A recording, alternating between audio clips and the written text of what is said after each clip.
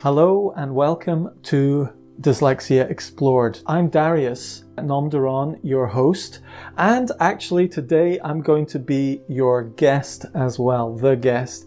I'm going to share my dyslexia assessment story and share a little bit about what life was like before it, why I got the assessment, and how my life shifted very subtly but very significantly because of that test, and 3 of the things that the assessor shared with me as very small points but became like seeds of wisdom that kind of grew all the way through the next 10 years, 13 years now, and are even affecting my business within Bullet Map Academy 13 years since.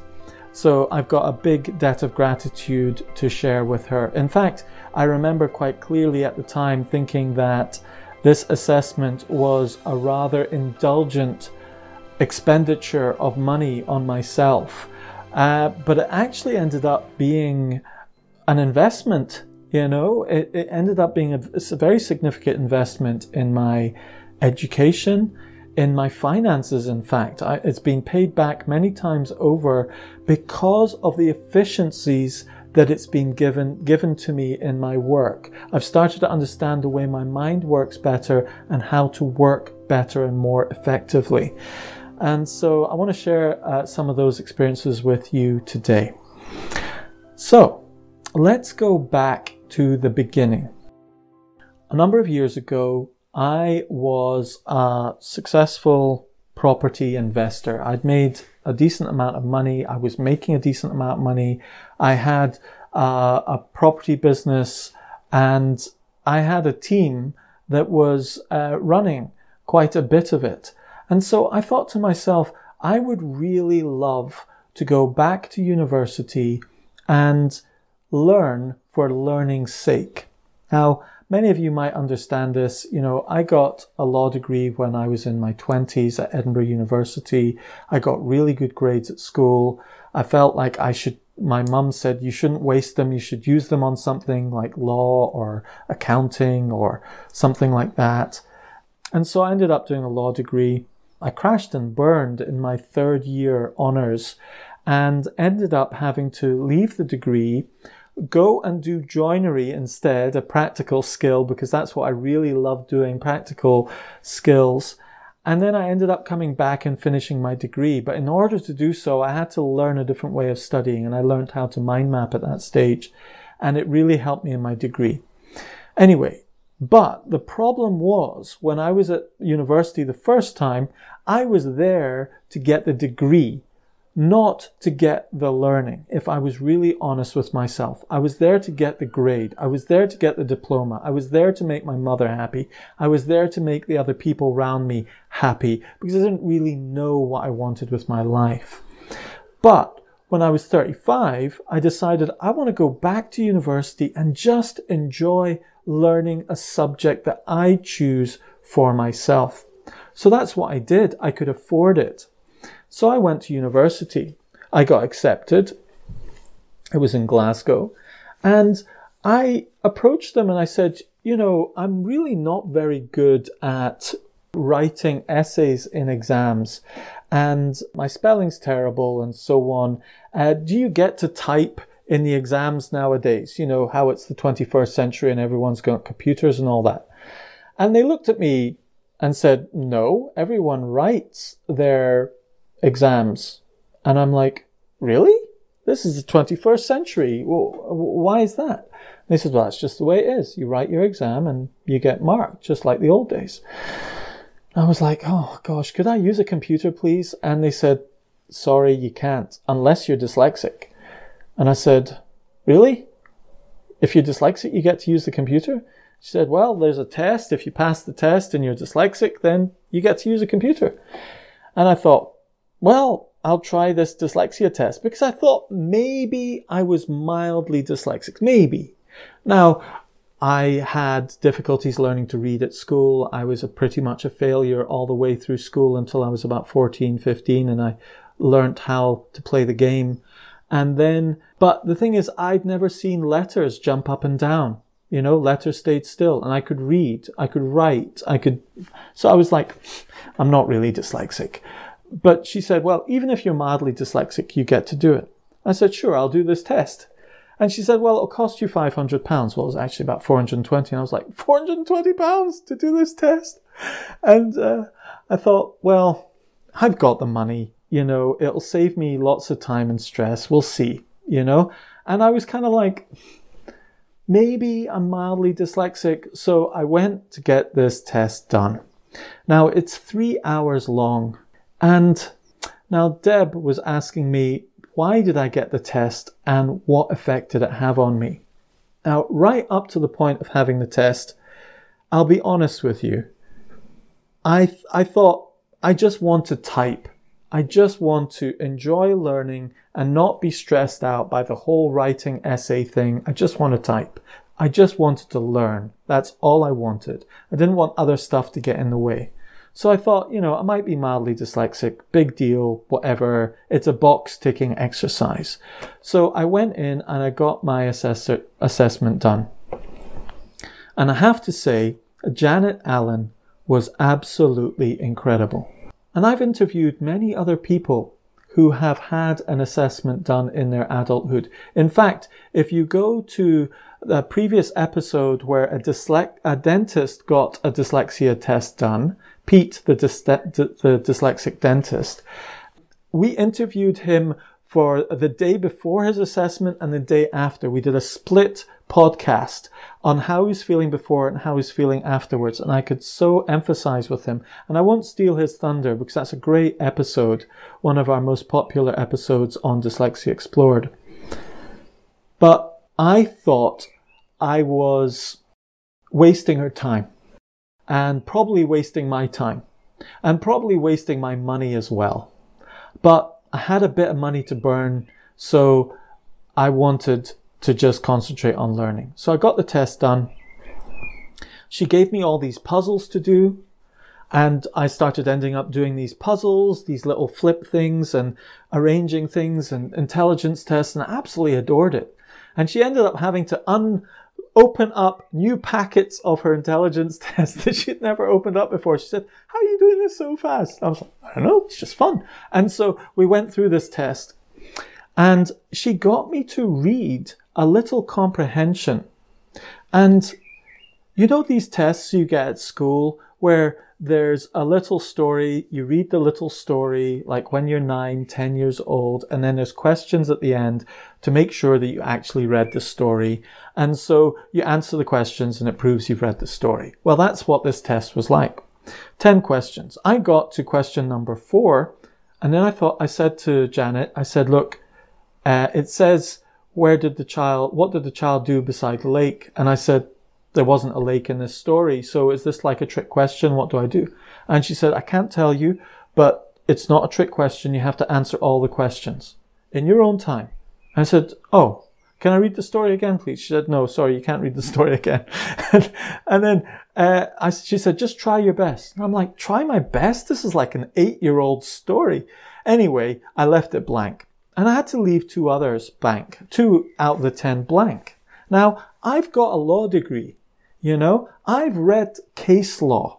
I've answered contract law questions and passed and got into honors. And what I was shocked at when I looked at the questions and I got to answer the questions and I looked at the original story, I said, I reread it and I'd missed some of the silliest little details in the story.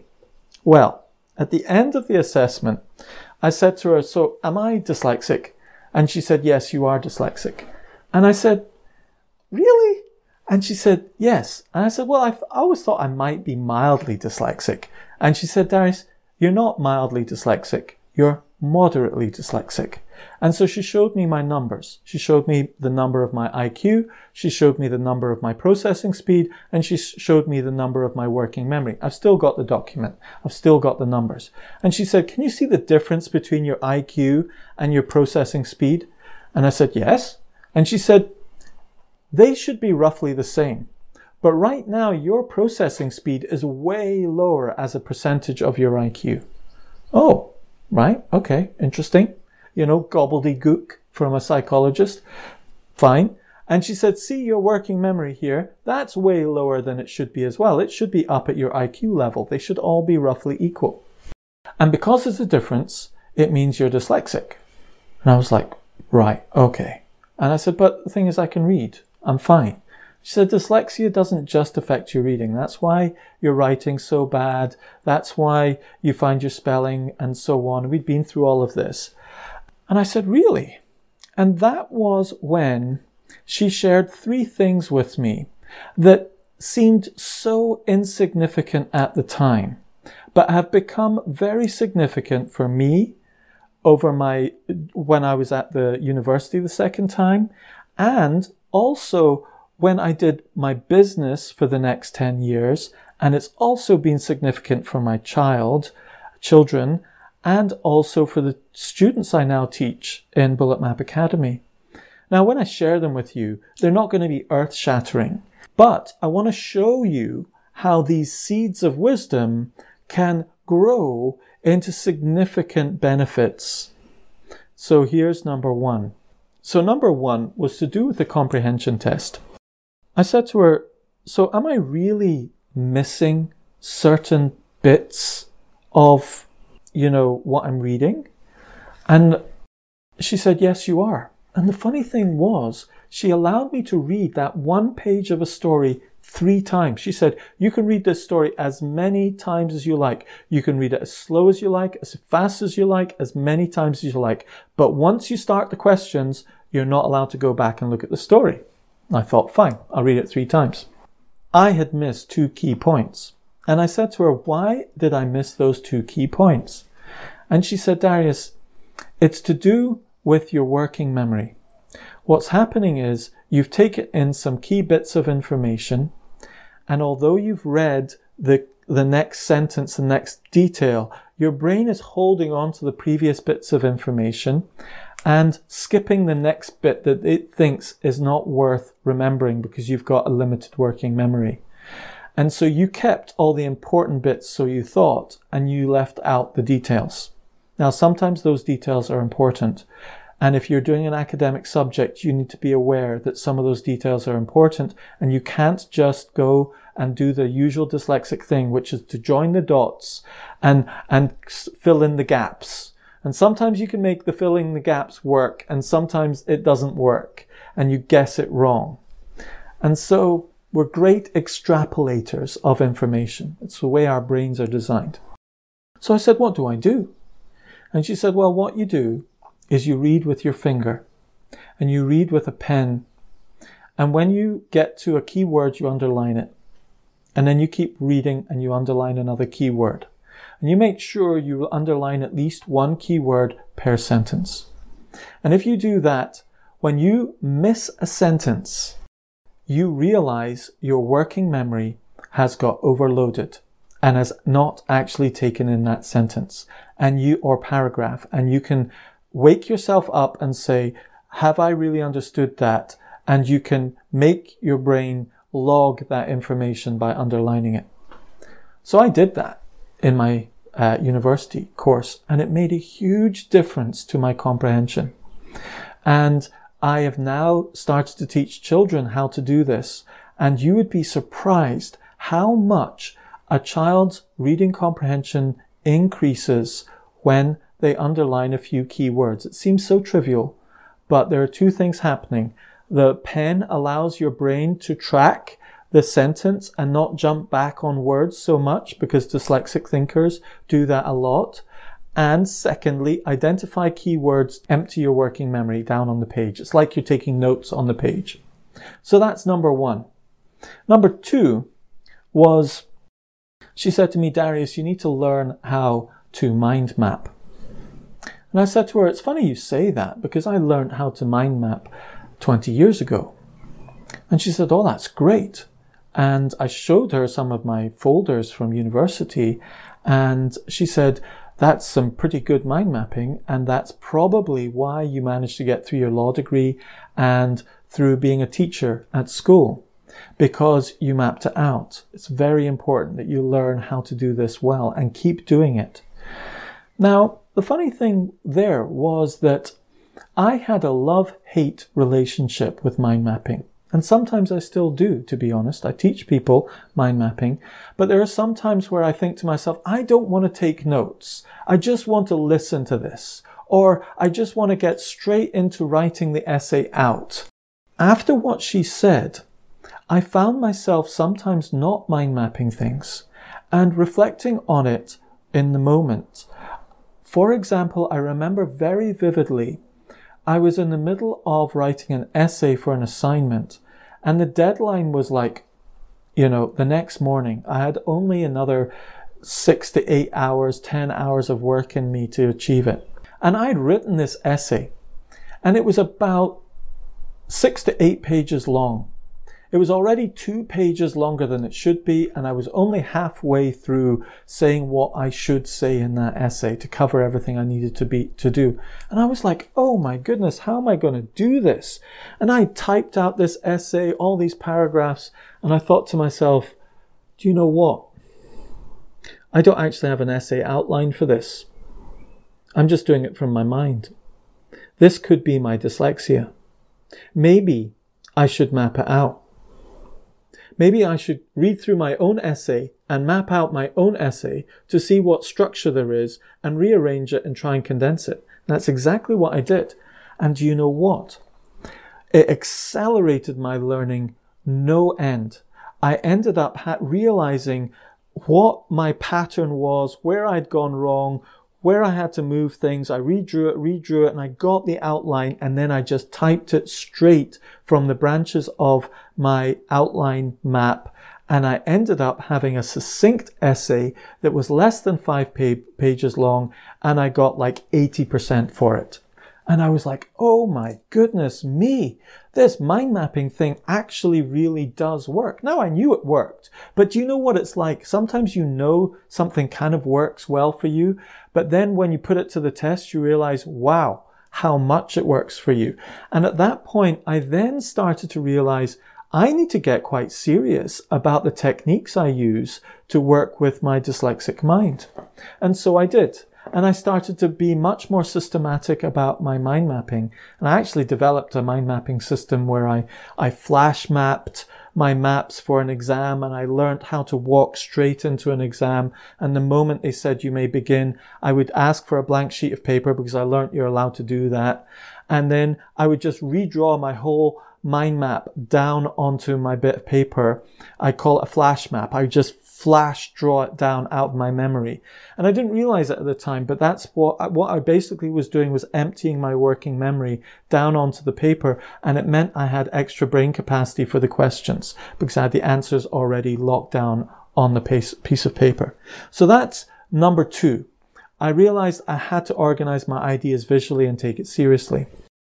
So number 3, the next little throwaway kind of tip she gave me, I have to kind of break this to you, because she explained the IQ thing. Now, I'm not going to tell you what my IQ is. People shouldn't really tell people what their IQs are. I'm going to avoid doing that. But what happened was, she said, here's your IQ. But what's happening is you're only operating at this lower level. It's still a high level of IQ, but you're not operating to your full level of intelligence. And that was one of the problems I had with the test. I said, so my processing speed and working memory is down at average. Why does that make me dyslexic? And she said, because you're not being able to express your full intelligence. And one of the purposes of an academic institution and of a business is to let a person fully express their abilities. And that way they add the most value they can to the education or the business. So that's why this is quite important.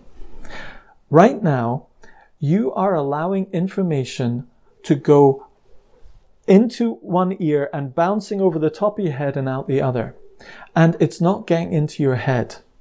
Now, you have the intelligence to process it to a high level, but you're not feeding your mind with enough information to process. So you're kind of starving your mind, but you think you're reading lots of stuff, but you're starving your mind. And I said, really? So what should I do? And she said, well, imagine your mind is like a letterbox instead of a door. You've got an open mind, but it's not an open door, it's an open letterbox. So you have to break down information to small chunks and put it through the letterbox. And you can't just force huge pallet loads of information through that door. You have to, piece by piece, let it in. I know it's a bit more awkward. I know it's harder, but you have to be patient with yourself and allow yourself to sort of eat in bite-sized chunks, you know? And that's what I took away from that. Now, what that ended up doing for me was I started to be a lot more aware of when I was kind of blanking out on information. And I realized that I can consume huge amounts of information at once as long as I'm taking notes. If I'm not taking notes, it's like it's not being pulled into bite-sized chunks and put through the letterbox. And I do this whether I'm listening to a talk, whether I'm listening to my wife talking about a holiday plan. I go to the whiteboard, I start mapping it out, or just doing some bullet points. I have to break it down to bite-sized chunks. And this has developed into a discipline where I cannot afford to lose the valuable information that I'm spending my time on and my mind on, and just allow it to just float out through my mind. I have to lock it down in bite-sized information. So that was the third big thing that I took away from that. That was quite a lot to share with you in one go, and there's a lot more to what I learned from that dyslexia assessment and the ripple effects of it since then. But there was another moment after that dyslexia assessment, I would say maybe 10 years later, maybe about 7 years ago, when my daughter started to show signs of dyslexia. Grade A student until she was about 14, and she started to get B's, C's, and she got 1D. Now, we're not the type of parents who are very, high pressure. I had that when I was a child. You need to get the best grades in the class, and I got some of the best grades in the whole school and some of the best grades in the country, just to sort of honor my parents through brute force and intelligence and technique. But I didn't really learn that much, and I didn't find it that satisfying. So when my child was having difficulties like that, I said to her, look, at the end of the day, your journey is way bigger than the exams you're going to get. But for her, it was actually quite important. So I thought, well, if this is important to you, as long as you're not doing it out of parent pressure, we'll help you achieve whatever grades you want to achieve. Well, that's when we realized dyslexia in action in a young person. Just could not believe it. Once you start noticing the signs, you start realizing how dyslexia starts affecting your writing, how it affects your reading, how it affects your memory, how it affects your essays and comprehension and your actual exam results negatively, and how it affects your organization. We saw all in our child, and I started to see it in myself. And that was when I decided, I asked myself a question. I thought to myself, if I know I'm dyslexic, could I learn something from other people who are dyslexic that might help me? Now that might seem like a bit of an obvious answer, yes. But I have to be honest with you, there sometimes is a sense of pride where you're kind of like, no, I'm just going to manage this myself. I'm just going to go and reinvent the wheel. I'm just going to go and do it on my own. And I sometimes wonder if that's something that somehow is one of the side effects of being dyslexic in a school system in an oblique kind of way. You feel like you should be able to do everything because you realize you can't do anything right. You can't please anyone. You're a continual disappointment. And I was a continual disappointment to my teachers, to my parents, to the people around about me. And I really didn't like being a continual disappointment. Now, when I asked that question, something happened.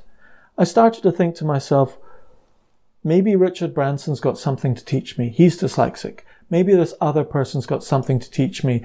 And I started to watch videos about them. I started to read some books about them.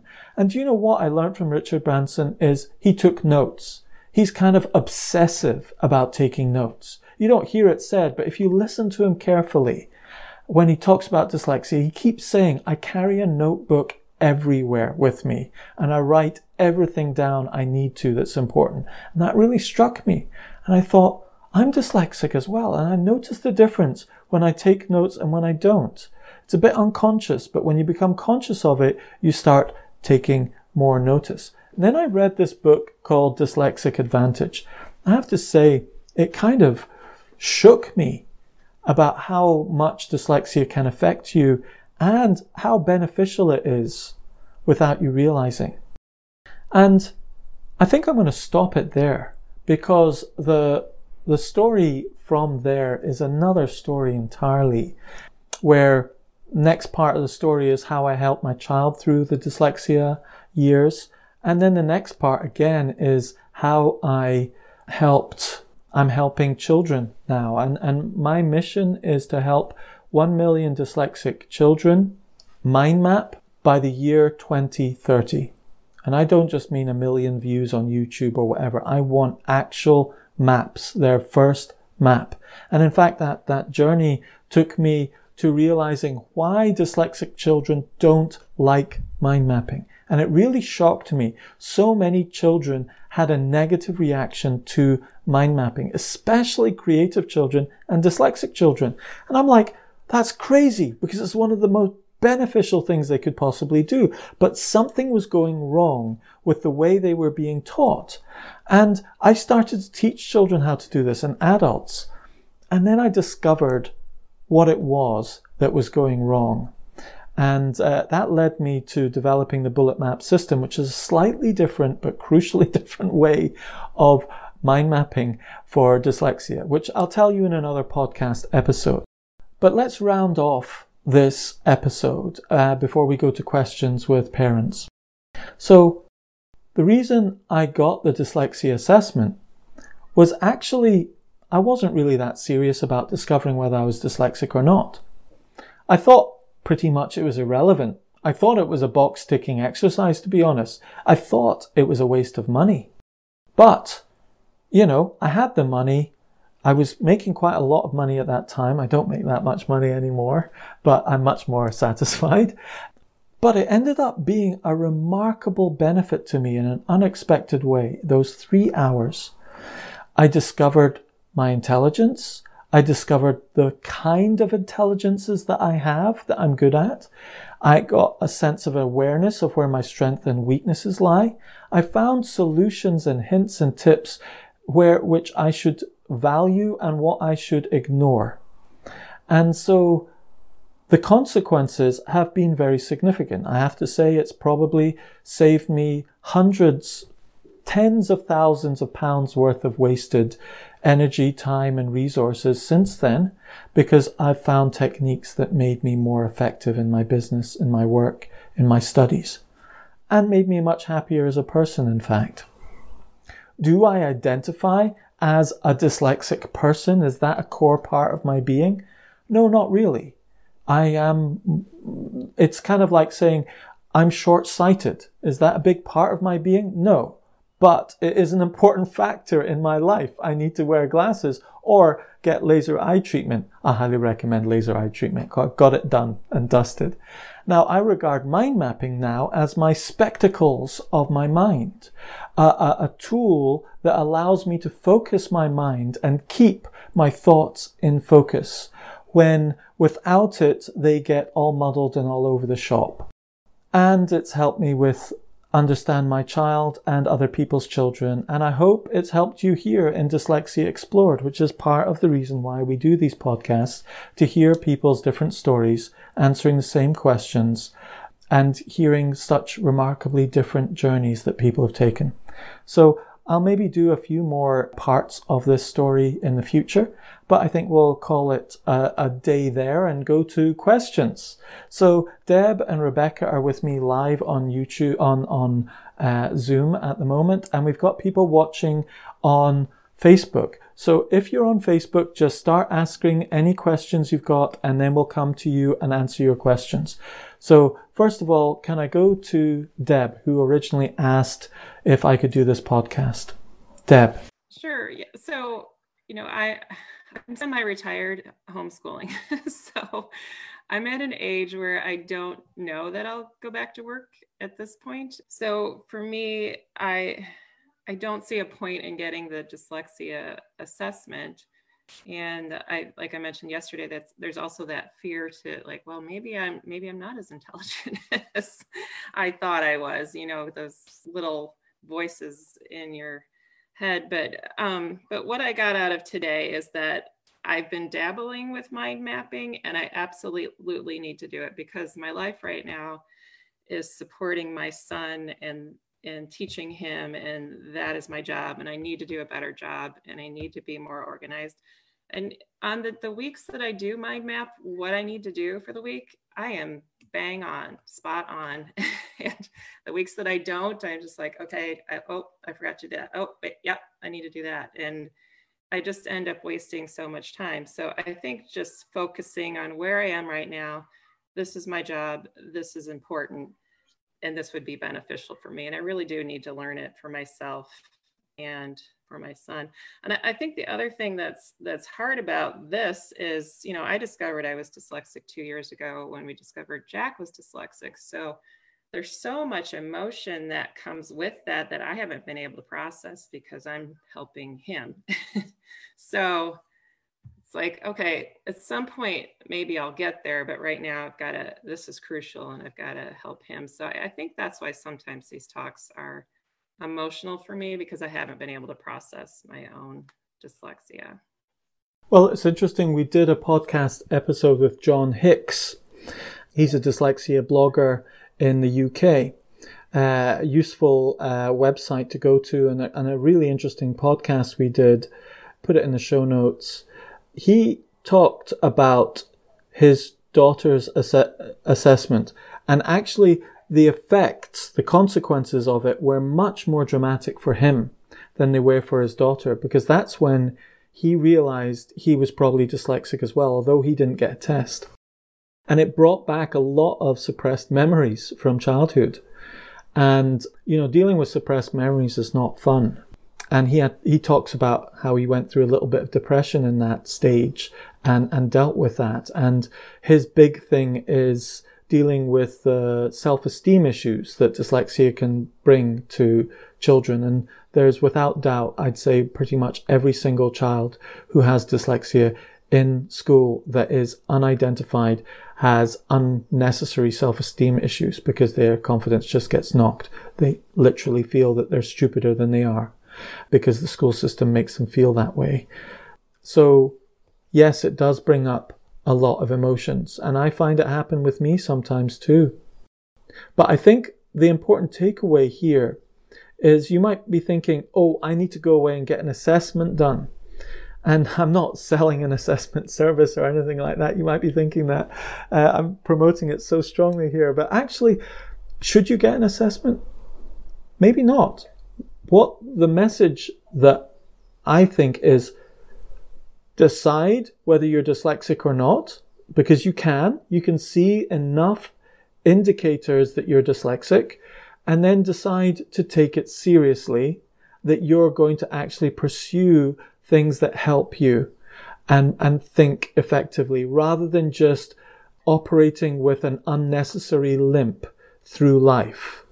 And I think that's the key thing that woke me up to say, gosh, this dyslexia thing just isn't about reading and jumbling letters and jumping letters. Actually, only 1 or 2% of all dyslexics ever see letters jump up and down. You speak to an experienced assessor, many of them will say, most of the children that I assess as dyslexic see letters stay perfectly stationary on the paper, but they're still dyslexic. because it's only one of about 100 different signs of dyslexia. So I think that's one of the biggest takeaways. If you think you're mildly dyslexic, you're probably moderately dyslexic, and you need to take it seriously, even as an adult, as you've just said, Deb. Did you, since you had your assessment, well, you had children at that time, but it seems like maybe you were able to kind of process it and think about it a little bit before your daughter showed signs, but I'm sure then it was a whole other type of processing once you saw what she was going through. And well, actually, do you know what? When my daughter got assessed before me, and I didn't take much attention to it, to be quite honest. I was a very busy dad, thought, fine, the teachers will sort it out. You know, we did the maths. We had a small school with a teacher with specialism in special education. She identified that she's probably dyslexic, got the assessment done, need to do X, Y, and Z. Boom, done. School's covered it, no problem. And it was only later that I got mine done and I realized how much it was affecting me as an adult in university. And I'd actually, to be honest, I didn't fully process it all until my second daughter got identified when she was 14. And I noticed the difference between a child being identified when they're like 7 compared to a child being identified when they're 14. And that's when it really hit me. That's when you start seeing, gosh, the utter disorganization, the utter mayhem, the utter confusion, the huge amount of potential being squandered because of confusion and disorganization, that it just hits you like a ton of bricks. And that's when I really woke up, when my second daughter was identified at 14. I think as a man, maybe I'm less sensitive, I'm less aware, less intuitive, and so I needed something. Actually, what happened was my wife had cancer at the time, and I had to become the carer of my wife. And I had to look after the house, do the cooking, look after the hospital visits, go into emergency mode, look after the kids, look after a chronically ill child as well. So I was in sort of mothering mode. And that's when we discovered my daughter was dyslexic. And that's when I realized, I looked around and I said, oh, we'll just leave it to the school. And then we realized the school's not going to do anything about this. And I thought, well, Joe will deal with it. And I'm like, Joe's in hospital, you know? And then I was kind of looking to who will deal with this. And I was like, I looked at my daughter in that kitchen when she had her exam results for her mock exams. And I was like, oh my goodness, it's going to have to be me. And that's when I actually had to confront it.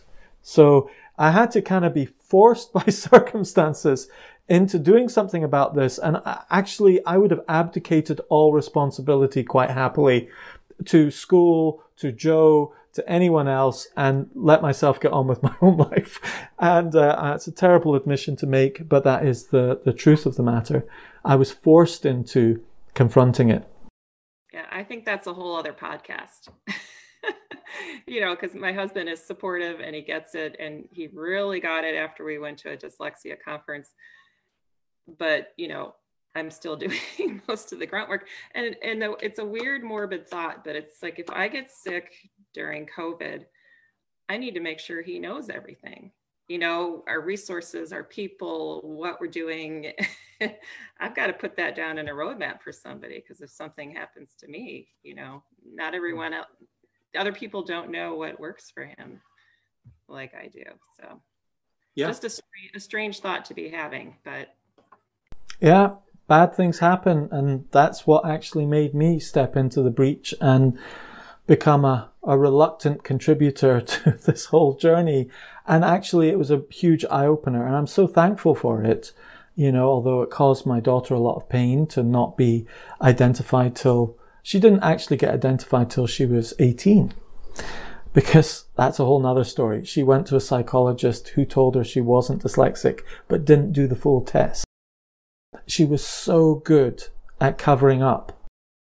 that when she went to a full educational psychologist that was much more experienced and better trained and did a better assessment, full IQ analysis, not just an external analysis, but an internal IQ analysis. Boy, she's twice as dyslexic as me in numerical terms. She's like majorly dyslexic. And I just could not believe it. I was like, how on earth did you do so well in your exams? You know? And, well, she got coached by a very good mind mapping coach. I hear, no, it wasn't me. It was definitely her brute force and determination with a sprinkling of exam technique from me. Rebecca, do you want to share anything? No, I love hearing people's stories. So I just was enjoying listening and taking some notes as I went to keep my brain focused. I find that I have to write things down or I just go off into a wonderland. And then I'm like, oh, wait, I missed something. Yeah. So Helen is a parent who's asking, what one piece of advice would you give yourself immediately after your own assessment? If you could go back in time, what one piece of advice would you go back and give yourself? One bit of advice. I think I would say, Darius, seriously, take this seriously. Take this seriously. Because if I'm honest with myself, I didn't take it seriously. It was like going and getting my Myers-Briggs test or some sort of quiz done and, oh, that's fascinating. How interesting that is. I am actually a bit dyslexic. That explains a lot in my past. You know, it felt like it explained a lot in my past. And Janet shared those 3 little tips, you know, and they were nice little tips, you know, nice lady sharing some nice little tips. She didn't sit down and explain them to me. She didn't have the time, but she did plant those seeds. Now, if I could go back and give myself one talking to, I wouldn't give myself a bit of advice. I'd give myself a talking to. I'd take myself by the scruff of the neck. I'd look myself in the eye and I would say, Darius, this has troubled you all your life for the last 35 years, and it's still troubling you right now. And if you don't sort this out, you're going to constantly undermine yourself, constantly trip yourself up, constantly have unfinished projects that you never finish, constantly fail to achieve your full potential. Take this seriously now, please, for the sake of your degree, for the sake of your future children, and for the sake of the children. You have 1 million children to help right now. Start right now rather than 15 years' time, which is what I ended up doing. So I would say I'd be 10 years ahead. I think I could have done a bigger impact by now. So I would give myself a good talking to and say, take this seriously. Next question. As I'm hearing your story, I'm thinking of several things. So I get great ideas, but I get bored with them before I follow through. I read very slowly. So like I was reading a book about like taking an hour out of your morning before you start your day to do some reading, do some writing, do some exercising, do some visualizing. And the person writing the book said, take 10 minutes and read 10 pages. And I thought to myself, there is no way that I get through 10 pages in 10 minutes. I get to maybe 2 or 3 pages in 10 minutes, if that. And I'm very meticulous and I remember what I read, but I don't read quickly, which has always been frustrating my whole life because I look around and there's people who are just blasting through pages. And here I am just slowly making my way like the tortoise and the hare. And then what Deb was saying about wasting time and lacking focus if she's not taking notes. And I'm noticed in places all over where it's like hours out of my day are just lost to interruptions and things that distract me before I ever get things finished, which is also frustrating because I tend to be a very efficient, energetic person, but I'm noticing that I'm getting slowed down by those things that get in my way.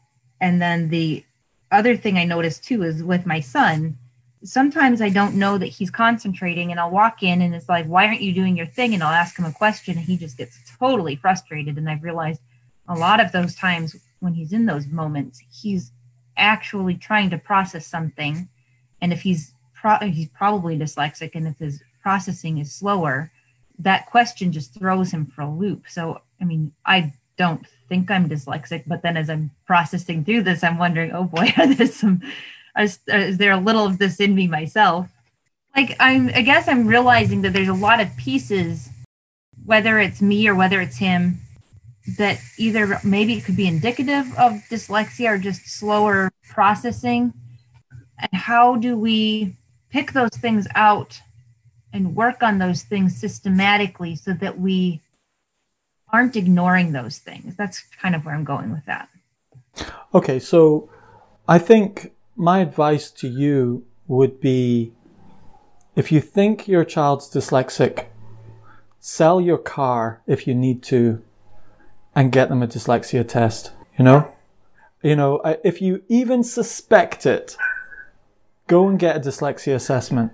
Just go do it. Do it next week, Like, it is the most important thing you can do for your child right now. If you suspect your child might have dyslexia, go give them a dyslexia test. If you suspect you might have dyslexia, I'm not saying go get a dyslexia test. It would be nice, but it's absolutely essential. And I don't mean the school's dyslexia test. No. I mean a proper educational psychologist that costs an arm and a leg, like $500 assessment. One where they measure their IQ and you get a number. One where they measure their working memory and you get a number. Not, oh, I can see this and I can see some of this and I can see some traits of this. No, not that. A real number. And if they're not going to give you a real number and they say, oh no, we don't do it that way, walk away and go to someone who will give you a number. And once you have that number and you know inside your child has an IQ of 135 and their processing speed is 112 and their working memory is 98, you're like, oh my goodness, I really have to concentrate on the working memory. Now, my daughter got some results like that, not those numbers, but some results like that. And there was a disparity between her intelligence and her slow processing. And the reason I came up with that analogy of the manual car and the automatic car was because I had to find a way just to explain to her that she wasn't stupid. Like, she feels stupid when she can't do certain things, when she tries really hard, and when we sometimes laugh at her, I have to confess. So sometimes humor's, useful. You laugh at yourself, be lighthearted and not be too, serious. A little bit of dyslexic humor in the home is fair game. But when she found her intelligence level and then her working memory level and her processing speed, we realized your working memory is very low. Your processing is very, very low. How do you explain to a child that slow processing doesn't mean you're a slow thinker? Because it's not actually slow processing. It's manual processing. It's intentional processing. It's the gearbox of your brain, not the engine.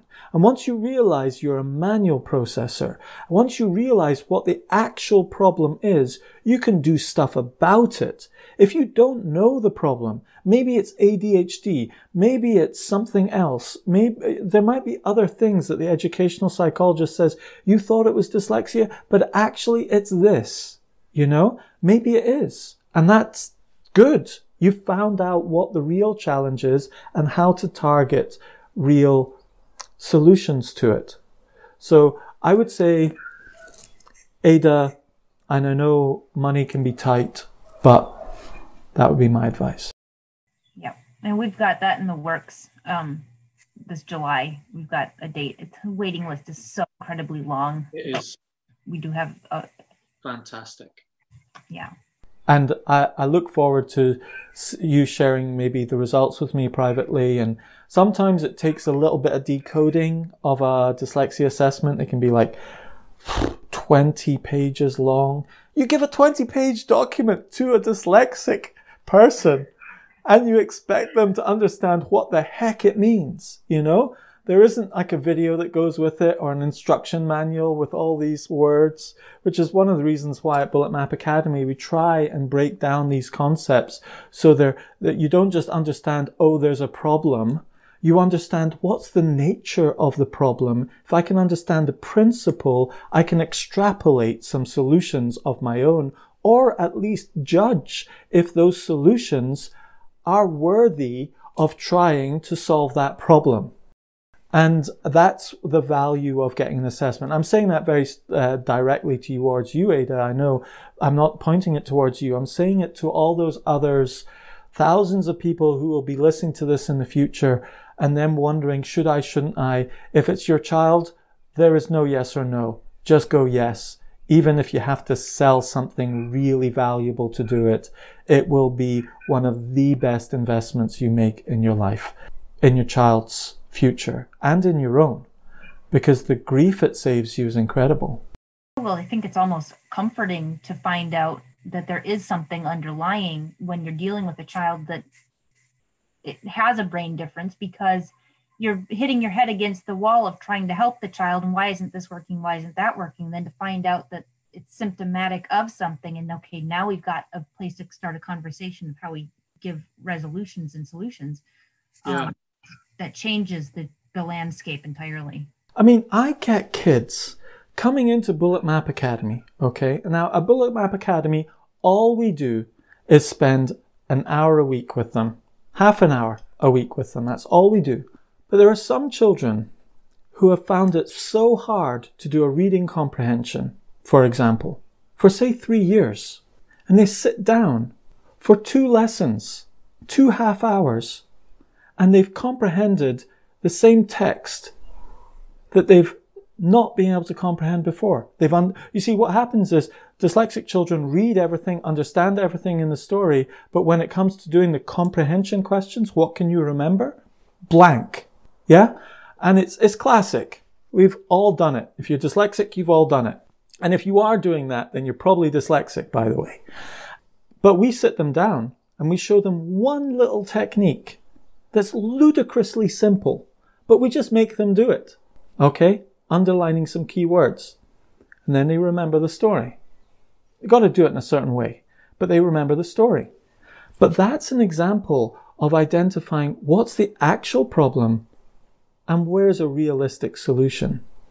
And what's staggering is how much harm a lack of understanding of dyslexia can do to a child if you're a parent or if you're an educator. If you don't understand your child's mind, if you don't become a student of your child, like you say, Ada, then you can do immense harm. And that's a strong word, but there's a lot of dyslexic people in this world who are wounded to the quick, you know? And I highly recommend you watch that podcast, listen to that podcast of the dyslexic dentist, okay? I can't believe it. I still can't believe it. When I asked him, now he's my own dentist, and he's a childhood friend, and he's one of the most intelligent people I know in the world, okay? I said, before the test, I said, so how do you feel about your kind of intelligence? I can't remember how I said it in the podcast, but he said, you know, Darius, I still think I'm stupid, you know. I'm like, no way, really? And he's like, to be honest with you, yes, I do. And I said, but you've won all these awards as a dentist. You teach people. All these things, are they not like evidence that you're intelligent? He's like, well, maybe, but I don't feel intelligent. I still feel like that stupid child in school who's 16 and is having to resit his English exam again and again and again to try and scrape by to get into university. I still feel like I didn't really deserve to be there in that degree course with the other people. And you look at other people with dyslexia, and that's the same story with all of us. I don't deserve to be here. You know, and in a way, this is maybe erring on, we should maybe talk about this another time, but accommodations, extra time, and all of these accommodations, sometimes they can have a a negative effect on the child with dyslexia. You'll see the child say, no, I don't want them. And, you know, a lot of parents get really confused. You know, I fought really hard to get your dyslexia acknowledged. I spent a lot of money to get you to the stage where you can get some extra time in your class or some notes or some accommodation for your teacher. And then you come home from school and you say, I didn't use the extra time. I didn't use that extra accommodation. Why? There's complex reasons why.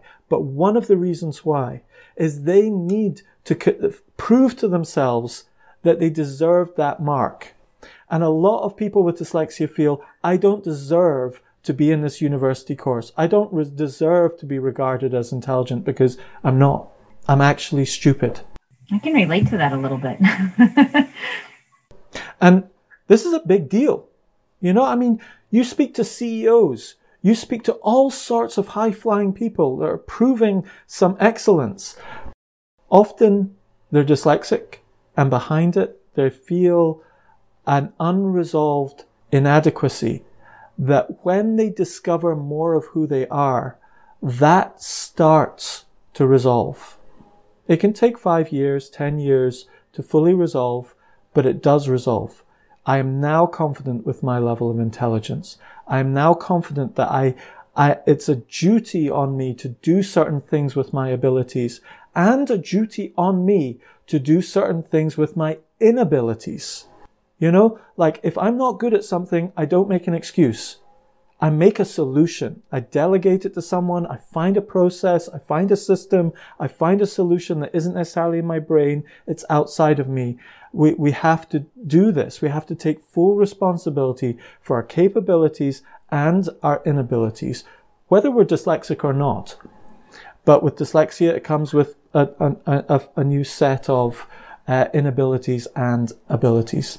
Is there anyone still listening to this on Facebook? Oh, Raj, great question. So Raj is asking, a parent Raj is asking, do you have a phrase that you say to children when they're frustrated? Is that correct? I do. I have two phrases. Well, one phrase is slow is smooth, smooth is fast. And I learned that from a sniper movie. I really like that sniper movie. This sniper was world-class sniper, and he kept saying slow is smooth, smooth is fast.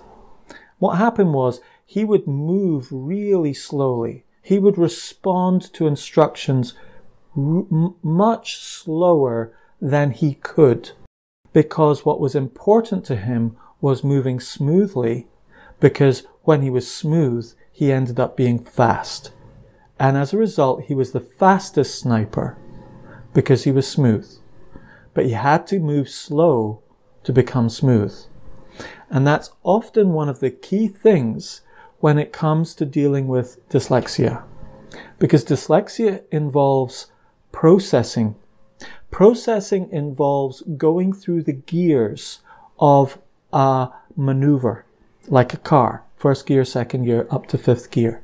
You have to go through the gears. You can't rush it. You have to do it smoothly. You can do it fast, but you have to do it smooth first.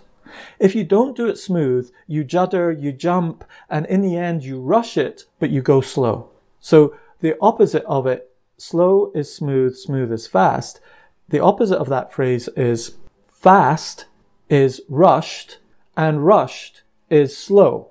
Yeah? Or you could say rushed is rough and rough is slow.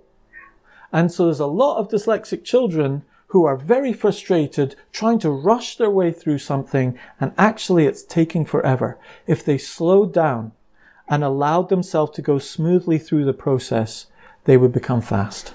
The other phrase I would use, we'll use that for another time, but I think slow is smooth, smooth is fast is enough for today. Any other questions? Any requests for another podcast? Do you want to hear episode number 2 of this chronicle at some point in the future? Definitely. Okay, well, how long have I been talking? An hour and 5 minutes. Okay. Are there people still watching this on Facebook, Zeus? Yeah, we have 6. Thank you. Well done. That's a big feat, watching it for that long on Facebook. On a podcast, it's different. I highly recommend getting yourself into podcasts and adding Dyslexia Explored into one of your podcasts. It's a really great way of feeding your mind with information that actually gets into your mind. So on that note, I hope you've enjoyed this podcast. And if you want to know more, go to bulletmapacademy.com / well, just go to bulletmapacademy.com. Have a look around what we do to help children. I haven't got it all organized yet in my head. I might re-record this. But hope you enjoyed this podcast. I'll see you next time. Bye.